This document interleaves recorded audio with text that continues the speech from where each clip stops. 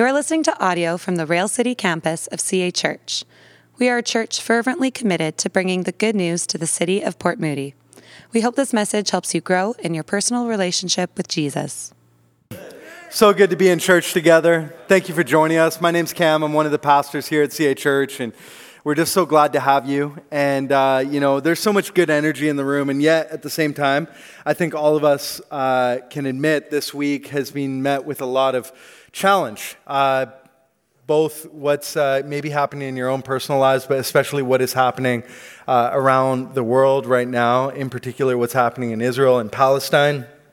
And man, it has just been so heartbreaking and challenging to look at that situation and know how to respond. And I was reading an article this week that kind of helped, I think, give some words to what I was feeling. I wanted to share it with you this morning as a way of setting up a time for us to pray together and pray for that situation. And so I'd like to share that with you now. Last weekend, as you know, Hamas, a militant organization that currently has formed government in Gaza, launched a large-scale attack on southern Israel. And as of today, thousands have died, and thousands more are wounded. The images that have been shared on our televisions and phones and social media feeds are horrifying. Gruesome and horrific acts of evil committed against Israeli people, including children, women, and the elderly. The deadliest week in the history of Israel since the Holocaust. And since then, Israel has responded in retributive acts of war, causing casualties on the Hamas side as well, and sadly taking Palestinian lives in the process. Yesterday, as we know, Israel issued a 24-hour warning for the people of Gaza City to evacuate south. The UN and other organizations have said this is not enough time. This is incredibly challenging and it's going to cause just great distress on those people. And this is an incredibly complex situation. And at times, I think the moral fog is hard to wade through, isn't it? Anyone who's pastored a politically divided church like our own will know how important it is to maintain balance when speaking about political matters. We get so used to presenting both sides of the issue, though, that coming down on one side seems like an obvious pastoral mistake. And I found that challenge myself. But when moral clarity is justified, sometimes it's necessary to do so. The challenge is anyone who condemns one side will quickly be greeted with the whataboutisms from the other side. What about this, or what about that, or what about the atrocity committed on the other side? And I think we can all agree the state of Israel hasn't always acted blamelessly in its conduct towards the Palestinian people, including today. We also want to acknowledge the frustration, the pain, the grief experienced by Palestinians, including Christian Palestinians, and in fact, there are many of them. And we want to take seriously Jesus' call to weep with those who weep. And this includes both sides who are mourning their dead, both past and present today. But the inevitable existence of wrongdoing on both sides doesn't always produce a moral fog. Sometimes the fog lifts. When Russia invaded Ukraine, for instance, it was easily condemned by Christians. Without hesitation, Hamas's attack on Israel is also a clear example of wrongdoing and can be firmly condemned. Christian discernment looks at both the nature of an action and its aims. If Hamas had simply just taken civilian hostages, the act itself would be evil, but the aim might arguably have had some military justification. Hostages have been exchanged in the past for Palestinian hostages, but Hamas didn't simply take hostages, did they? It was a deliberately designed military operation with the aim of murdering citizens. Those citizens' victims weren't just collateral damage of a war, they were the targets. The civilians themselves were the targets. There's no biblical justification of this. We also see on the other side Israel doing acts of war that are cutting off food and water and natural human resources. From the other side, this is also wrong. Some have shared the thought that resistance is justified when people are occupied. But characterizing acts like the ones we've seen as just simply resistance is wrong. This isn't how we weep with those who weep. And so today, as I pray, I have these things in mind. I desire to pray for both sides for different reasons. Pray for Israel, that they would act justly and righteously in their military response, doing all that is possible not to harm Palestinian civilians' lives. And yet also pray that Hamas, its leaders, its militants, would be defeated so that they can cause no more harm to civilians. I also pray for a better future where both nations can find peace, a path to peace, a way forward without oppression and without acts of terror. And so this is my heart this morning, and it's a little bit bolder than I've maybe been in the past on certain issues, but I think that certain moments call for us to call out that which is immoral. And I want to pray now regarding this situation, and felt that all of these statements I've just made are helpful in informing this prayer, and so there wouldn't be confusion. And so if you join me in praying, I want to pray now. Heavenly Father, we come before you today regarding this war in the Middle East between Israel and Hamas. We ask today boldly that you would end this conflict quickly and with as little death and loss as possible. We pray for Israel that she would operate in ways that honor you and respond in ways that are aligned with your heart. We pray against Hamas in this situation, the swift defeat of their militants and leaders. We pray that you would bring new leadership into Palestine that would lead the people in ways that are moral, godly, and good. We do lift up to you both sides today who are mourning the loss of loved ones. We mourn with those who mourn today. We pray that your healing touch and continual comfort would cover each and every one. Jesus, you came to be a blessing to all nations. You came to bring grace and peace to the Jew and the Gentile. And so today we pray, Jesus, that you would bring restoration to Israel and Palestine. You would help them navigate their differences and chart a new way forward that more closely aligns with your heart. Finally, we pray that you will come back soon. I pray that you will come back soon, that you will put an end to war, to death, destruction, sadness, and heartbreak, and usher in the new world that you have promised, one without tears and pain and disease and sickness and sorrow and evil. Jesus, we invite you into this situation, and we ask that you would move. May your will be done on earth as it is in heaven. That is our prayer this morning. In Jesus' name, amen. Amen. I find it very interesting in God's timing that we find ourselves starting a new series in Abraham. We didn't just suddenly shift gears. Oh, wow, there's a war over there. We should, do a series on Abraham. It just so happened that God, by his Spirit, as he led our preaching team and our staff, that we felt that we should go back to the Old Testament and jump into an Old Testament story. And this one rose to the surface, and we decided to go in this direction. And last weekend at Mariner and Town Center, and this weekend here at Rail City, we launch into a new series on Father Abraham, a figure who walked the earth 4,000 years ago, a man who all three major world religions claim as their founder. Judaism, Christianity, Islam are all Abrahamic religions, meaning their origin stories all include him at its foundations. And because of that, his story is a story that makes sense of our stories, even 4,000 years later. His story makes sense of our news feed this week, and you'll realize that as we go throughout the story of Abraham. Because as we'll learn in the future weeks, Father Abraham had many sons had Father Abraham, and those two sons led to two nations and two people groups that just so happen to still be fighting to this day. And so providentially, I would say, over the next few weeks, we'll be unpacking Abraham's story. And as we do, I do pray it would bring some clarity to us as we navigate the complexities of the challenges today. Abraham's story isn't just helpful for us to understand history both in the past, but also in the present. But we as Christians, we also see Abraham as a spiritual ancestor. Galatians chapter 3, Verse 26 says this, "For you are all children of God through faith in Jesus Christ, and all who have been united with Christ in baptism have put on Christ, like putting on new clothes.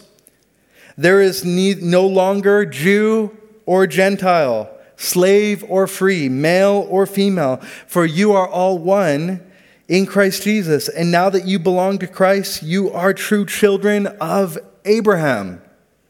You are his heirs, and God's promise to Abraham belongs to you." See, Paul, when he authored this, is telling us as Christians that we're not just connected to the person of Jesus Christ, but to be a Christian is to be an heir to the promise of Abraham, a promise that we will read about today. And we are actually considered true children of Abraham, not by birth and blood, but by faith and trust. This is why Abraham is such an important figure, not just in Judaism and Islam, but also in Christianity. In fact, in the New Testament, the author of the book of Hebrews spends 19 verses telling us that if we want to know what faith looks like, we should look at Abraham and Sarah's example. He writes this in Hebrews chapter 11, verse 1, "Now faith is confidence in what we hope for and assurance about what we do not see.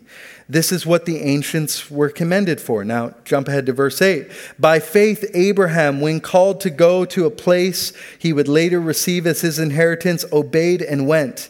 And even though he did not know where he was going, by faith he made his home in the promised land like a stranger in a foreign country. He lived in tents, as did Isaac and Jacob, who were his heirs, and heirs of the same promise. For he was looking forward to a city with foundations, whose architect and builder is God. And even by faith, Sarah, who was past childbearing age, was enabled to bear children because she considered him faithful who had made the promise. And so from this one man, and he as good as dead, came descendants as numerous as the stars in the sky, and as countless as the sands of the sea. And by faith, Abraham, when God tested him, offered Isaac as a sacrifice.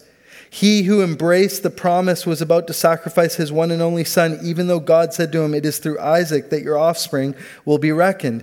Abraham reasoned that God could raise the dead, and so, in a manner of speaking, he did receive Isaac back from the dead. You see, Hebrews goes on and on talking about the examples of faith of both Abraham and Sarah, that if we want to know what faith looks like, we look at them. They are exhibit A and B. And our hope is this: over the next 8 weeks, as we follow this couple, that we will grow to be a people of faith and learn to follow Jesus more faithfully. And so, let us begin the story today. We're going to start in Genesis chapter 11, starting in verse 27. Honor God's word if you are willing and able. Please stand. We're going to read God's word. It's the beginning of this story. This is the account of Terah's family. Terah was the father of Abraham, Nahor, and Haran. Haran was the father of Lot, but Haran died in Ur of the Chaldeans, the land of his birth, while his father Terah was still living. Meanwhile, Abraham and Nahor both married. The name of Abram's wife was Sarai, and the name of Nahor's wife was Milcah. Milcah and her sister Issachar were daughters of Nahor's brother Haran. But Sarah was unable to become pregnant and had no children. Next slide. One day, Terah took his son Abram, his daughter-in-law Sarai, and his son Abram's wife, and his grandson Lot, his son Haran's child, and moved away from Ur of the Chaldeans. He was headed to the land of Canaan. But they stopped at Haran and settled there. Terah lived for 205 years and died while still in Haran. The Lord had said to Abram, "Leave your native country, your relatives, your father's family, and go to the land that I will show you. I will make you into a great nation. I will bless you and make your name great, and you will be a blessing to others. I will bless those who bless you and curse those who treat you with contempt. All the families of the earth will be blessed through you." So Abram departed as the Lord had instructed, and Lot went with him. Abram was 75 years old when he left Haran. God, thank you for your word this morning, and we do pray that it would be helpful for us to make sense of our world today, but also to have a grasp on our history. The very beginning of this story where you began to do a new thing once again through Abraham and Sarah and through their descendants. God, I pray by your Spirit you would help us this morning to understand your word, and by your Spirit you would help us to follow in their faith steps and therefore become faithful people and followers of you. I pray these things in Jesus' name. Amen. All right, you may be seated. Why is this story, this family, and these individuals important? It is because this story is the beginning of a story of new grace for humanity. This is the story of God giving human beings another chance. Before this story began to unfold in the first 11 chapters of Genesis, we read story after story, generation after generation, rebelling against the living God, and God again and again and again offering new grace to humanity. We have a gracious God, a God of second chances. It reminded me of a story of back in the day when I was young, my granddad, Frank, he would take me golfing. And we'd go to Kensington, pitch and putt, or we would go to Central Park, and he was teaching me how to golf. And especially when I was learning, he was incredibly gracious. Because if I was to just totally hit the ball, to the left or the right, or miss it altogether, or perhaps overshoot the hole, his response was always this: "Have another, son. Have another." He'd grab a golf ball out of his pocket, throw it down onto the thing, and let me take another shot. And even if I missed again, he'd say, "Oh, it's okay, have another." And he'd throw a ball. And he's just incredibly gracious with me time and time again. And so to this day, Dave and I sometimes will go golfing at Kensington Pitch and Putt. And I'll sometimes say to Dave, if he messes up his shot, "Dave, have another," right? And it was just this little reminder to me of the grace of our God. This is actually a picture of me and my granddad, and this is the last time we ever golfed together. By God's grace, it was really cool. Actually, a few months before he passed away, he just started showing up at our church, up at the Mariner campus, and came to know Jesus, which is something I'm so grateful for. But my granddad taught me something about the grace of God that I think comes out in this story, is that we follow a God who time and time again says to us, "Have another. Have another." And in this story, this is God once again choosing to gift humanity with a second chance, to give them new grace, to have another. Christopher Wright, in his book, The Mission of God, says this: the whole Bible can be portrayed as one very long answer to a very simple question. What can God do about sin and rebellion of the human race? Genesis 12 to 22 is God's long answer to the problem posed by the bleak narratives of Genesis 3 to 11. The call of Abram is the beginning of God's answer to the evil of human hearts, the strife of nations, and the groaning brokenness of his whole creation. How is this so?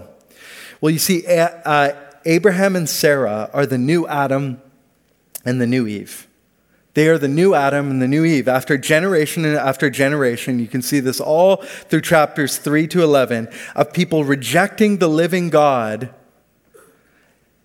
Abraham and Sarah say yes to the living God. Let me show this to you. Adam and Eve, our great-great-grandparents, were given life and breath and everything by God. They were given the gift of existence. They were given a land, the Garden of Eden. They were blessed by God. They were given a call to be fruitful and multiply. They were called to be stewards of the world, ruling and co-ruling alongside God in his good work to care for creation, to be a blessing. But we know that story, the way it ended. Instead of being a blessing, they instead reject God and his plans, distrusting his ways, and they eat from the tree of the knowledge of good and evil, believing the lie of self-sufficiency, that they could do life apart from God. And because of this, they are disconnected from him, the giver of life. They bring curse instead of blessing to the entire human race. And we can see the parallels now with this story, but also the differences. God chooses a new man and a new woman, Abram and Sarai, later come to be known as Abraham and Sarah. They're called into a land instead of out of it. He blesses them. He tells them they will be a great nation. He tells them that they will be fruitful and multiply, even though they're both very old and Sarah is barren. He tells them that those who are associated with them will be blessed, and they will be a blessing to the world instead of a curse. You see, God is starting over again. This is grace upon grace. He is answering the problem of sin and rebellion. And he is undoing the curse of Genesis 3 to 11. There's something really interesting here is that they are meant to bring blessing instead of a curse. And God actually pronounces upon them 5 times blessing. And this is actually to combat the 5 curses that were shared in Genesis 3 to 11. Let me show this to you, and we can put it up on the screen. So these 5 curses, the first one, cursed are you, the snake. Cursed is the ground because of you. Cursed are you from the ground which Yahweh has cursed. Cursed is Canaan. You see, 5 times in chapters 3 to 11 does God declare curse over the people. But suddenly in this text, what we see is that in God's promise and his statement to Abraham, he proclaims 5 times blessing. Look at this. What does he say? I will make you a great nation, and I will bless you and make your name great. And you will be a blessing, number 2, to others. And I will bless, number 3, those who bless you, and curse those who treat you with contempt. And all families of the earth will be blessed through you. You see, God is in the process, through Abraham and Sarah, he is undoing the curse. Instead of cursing humanity, he is going to bless humanity. And that blessing will come through this new family, these new individuals, the new Adam and the new Eve. And it won't just be a blessing to them, and it won't just be a blessing to their descendants, but it will be a blessing to the entire world. This is why this couple is so significant. Outside of Genesis 12, we'd have no record of their existence, but because of their incredible pivotal role in God's redemptive plan for the entire universe, they're highlighted in such a significant way. Why? Not just because a people group were blessed, but because the entire world would be blessed through them. We see later that through their son and grandsons and great-great-grandsons and granddaughters along the way in the lineage, all the way heading up to Jesus, God brings into the world his one and only Son, Jesus Christ.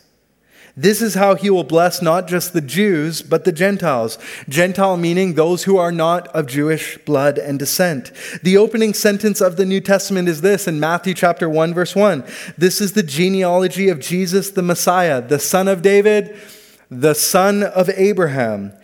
And then he begins. Abraham was the father of Isaac, Isaac the father of Jacob, Jacob the father of Judah, Judah the father of, and it goes on for a number of verses, and I'll spare you from that. Well, we can dig into it another time. It's actually quite a profound lineage, but in verse 16 we see this, and Jacob the father of Joseph, the husband of Mary, and Mary was the mother of Jesus, who is called the Messiah. See, God in his grace and mercy used Abraham and Sarah to bring about his good purposes in the world. It is through the line of Abraham that the Savior of the world is born. The one who will forgive, the one who will rescue, the one who will redeem, the one who will restore all things, the one who can bring healing and wholeness to this broken and messed up world that we live in. But in order for God to do this incredible work of blessing, it would require them to have faith. Abraham and Sarah in the pages of Scripture it's not just that God uses them, but they also willingly choose to follow him in faith. This is why they are examples of faith. They're not just passive participants in God's redemptive plan, but they willingly choose to follow in his footsteps. God calls them to do 2 things. He calls them to leave and go. To leave and go. In chapter 12, verse 1, it says this, The Lord had said to Abram, leave your native country, your relatives, your father's family, and go to the land that I will show you. And go to the land that I will show you. This phrase in Hebrew is very unique. It's actually only spoken to Abraham and only said twice. Once here in the beginning of the story and once at the end of his story. It is literally translated as this: get yourself going. Get yourself going. God calls him to get himself going, to leave his country, his relatives, his father's family. God is calling him to leave behind everything and go into the unknown. Look what it says this. He says, leave what you know and go into the land that I will show you. He doesn't even tell him at this point what this land is. He says, I will show you what this land is. And so what God is calling Abraham to do is to get himself going, to leave and go from the known to the unknown.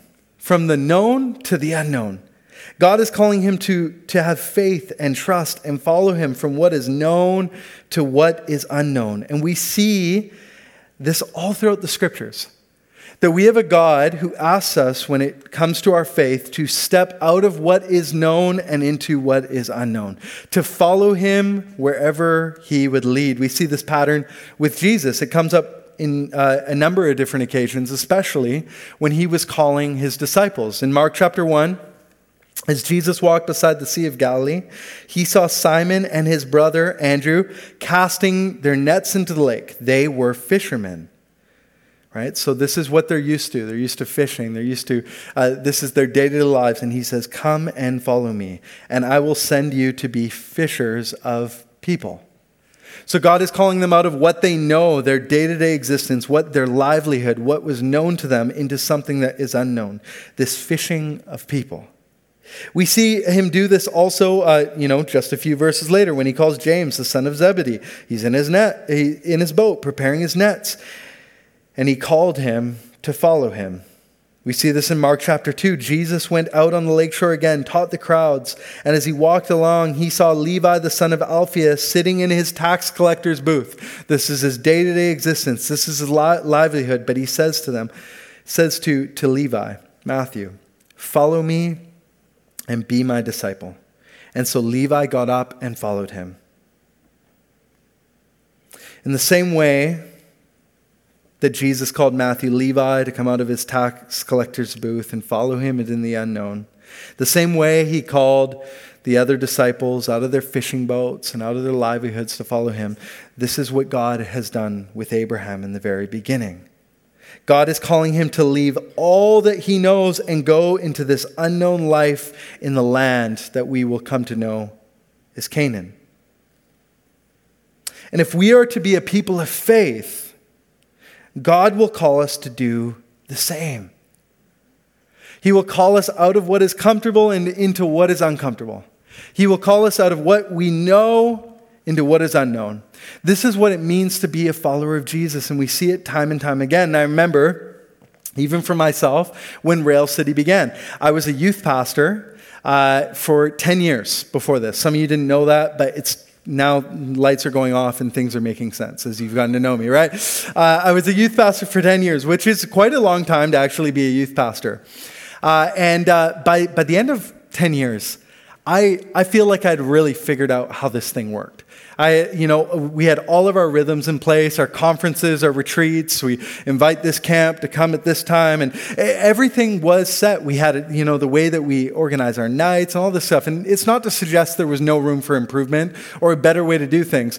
But at this point, I was very comfortable in the routine. I knew it inside and out. I knew how youth ministry worked, and it was going well.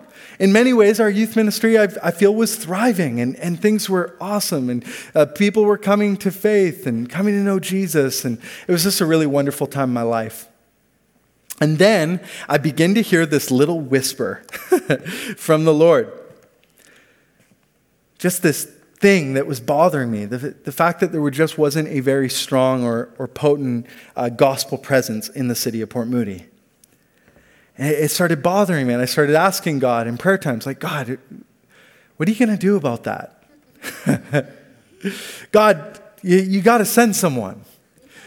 God, you need to change things in the city of Port Moody. And as those things began to bother my heart, suddenly I began to realize that the things that were burdening me were actually the call that was before me. In fact, one leader, Bill Wilson, from Metro World Child, he often says the need is the call. And I began to see a need, and that need became a call. But what it would mean is that God was calling me out of what was comfortable, what was known, what was, even thriving, to head into a land, to head into a ministry that was unknown. I had no idea how this thing was going to work out. I wasn't sure if it was just going to be me, Jessica, and, Emmy, worshiping here in Port Moody. I had no clue.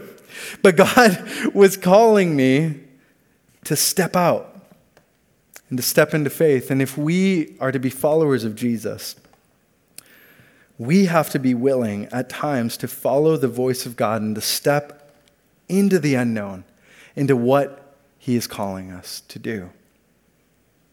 This is why Abraham is such a great example of faith. Because we see his faith that actually leads him to take this action. Hebrews chapter 11 verse 1 says this, "Now faith is confidence in what we hope for, assurance about what we do not see." Corrie ten Boom puts it this way, faith is like a radar that sees through the fog, the reality of things at a distance the human eye cannot see. It will require great faith for Abraham to follow God into the unknown, and it won't be easy. But I love what Corrie ten Boom says. She says this, "Never be afraid to trust an unknown future to a known God."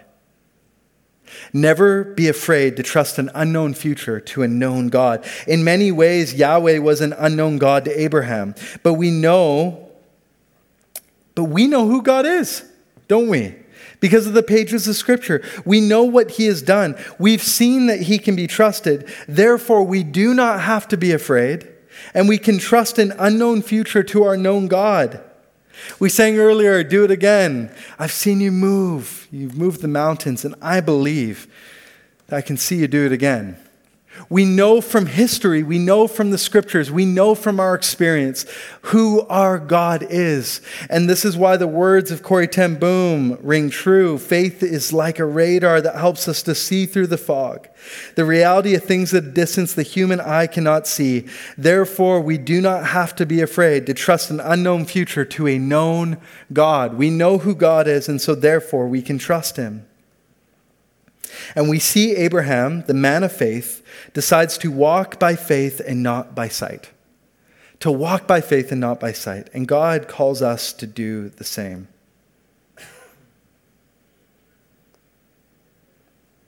And I'm grateful that he did. But because of this faith step, God will be able to bring about a blessing, not just to Abraham, not just to his descendants, but to the entire world. And I believe that God can do the same through you. And God can do the same through us as the church. If we willingly step out in faith, if we move forward in faith, God can do things that are unprecedented, unexpected, and miraculous. That when people see it, they will go, it's got to be him. And so I'm grateful for this introduction to the story of Abraham. I'm grateful for his faith steps and the example that it is for us. And at this point, I'm going to pray for us. I'm going to invite up the ushers and the communion servers, and then we're going to come to the table. So let's pray. Father, I thank you for this morning, and I thank you for the story of Abram and Sarai. I'm thankful, God, that you are a God of second chances. You're a God who has never given up on humanity, but time and time again, you have made a way. You've let us have another chance. I'm thankful for this story, which is the beginning of this great second chance that would actually bring about your Son, Jesus Christ. Jesus, if not for the faith of Abraham and Sarah, the lineage would not have led to you, but I'm grateful that they said yes to the call of God. I'm grateful that they stepped out in faith. And I pray now that by your Holy Spirit, God, you would help us to be people who do the same. That we would be people of faith and not fear. We would be people who walk by faith and not sight. That God, when you call, we would answer. That God, when you call us into the unknown, we would trust you. I thank you for this morning. I trust your providence that we're beginning this series in this tumultuous time in our current history. And I pray you would use it to transform us and challenge us and change us and grow faith in us. I pray these things in Jesus' name. Amen. Amen. Thanks for listening to this message. If you've been listening to our sermons, but you're not a part of a church community, we would love to have you join us. You can go to cachurch.ca/railcity to find out more information about getting involved in the life and mission of the Rail City campus of CA Church.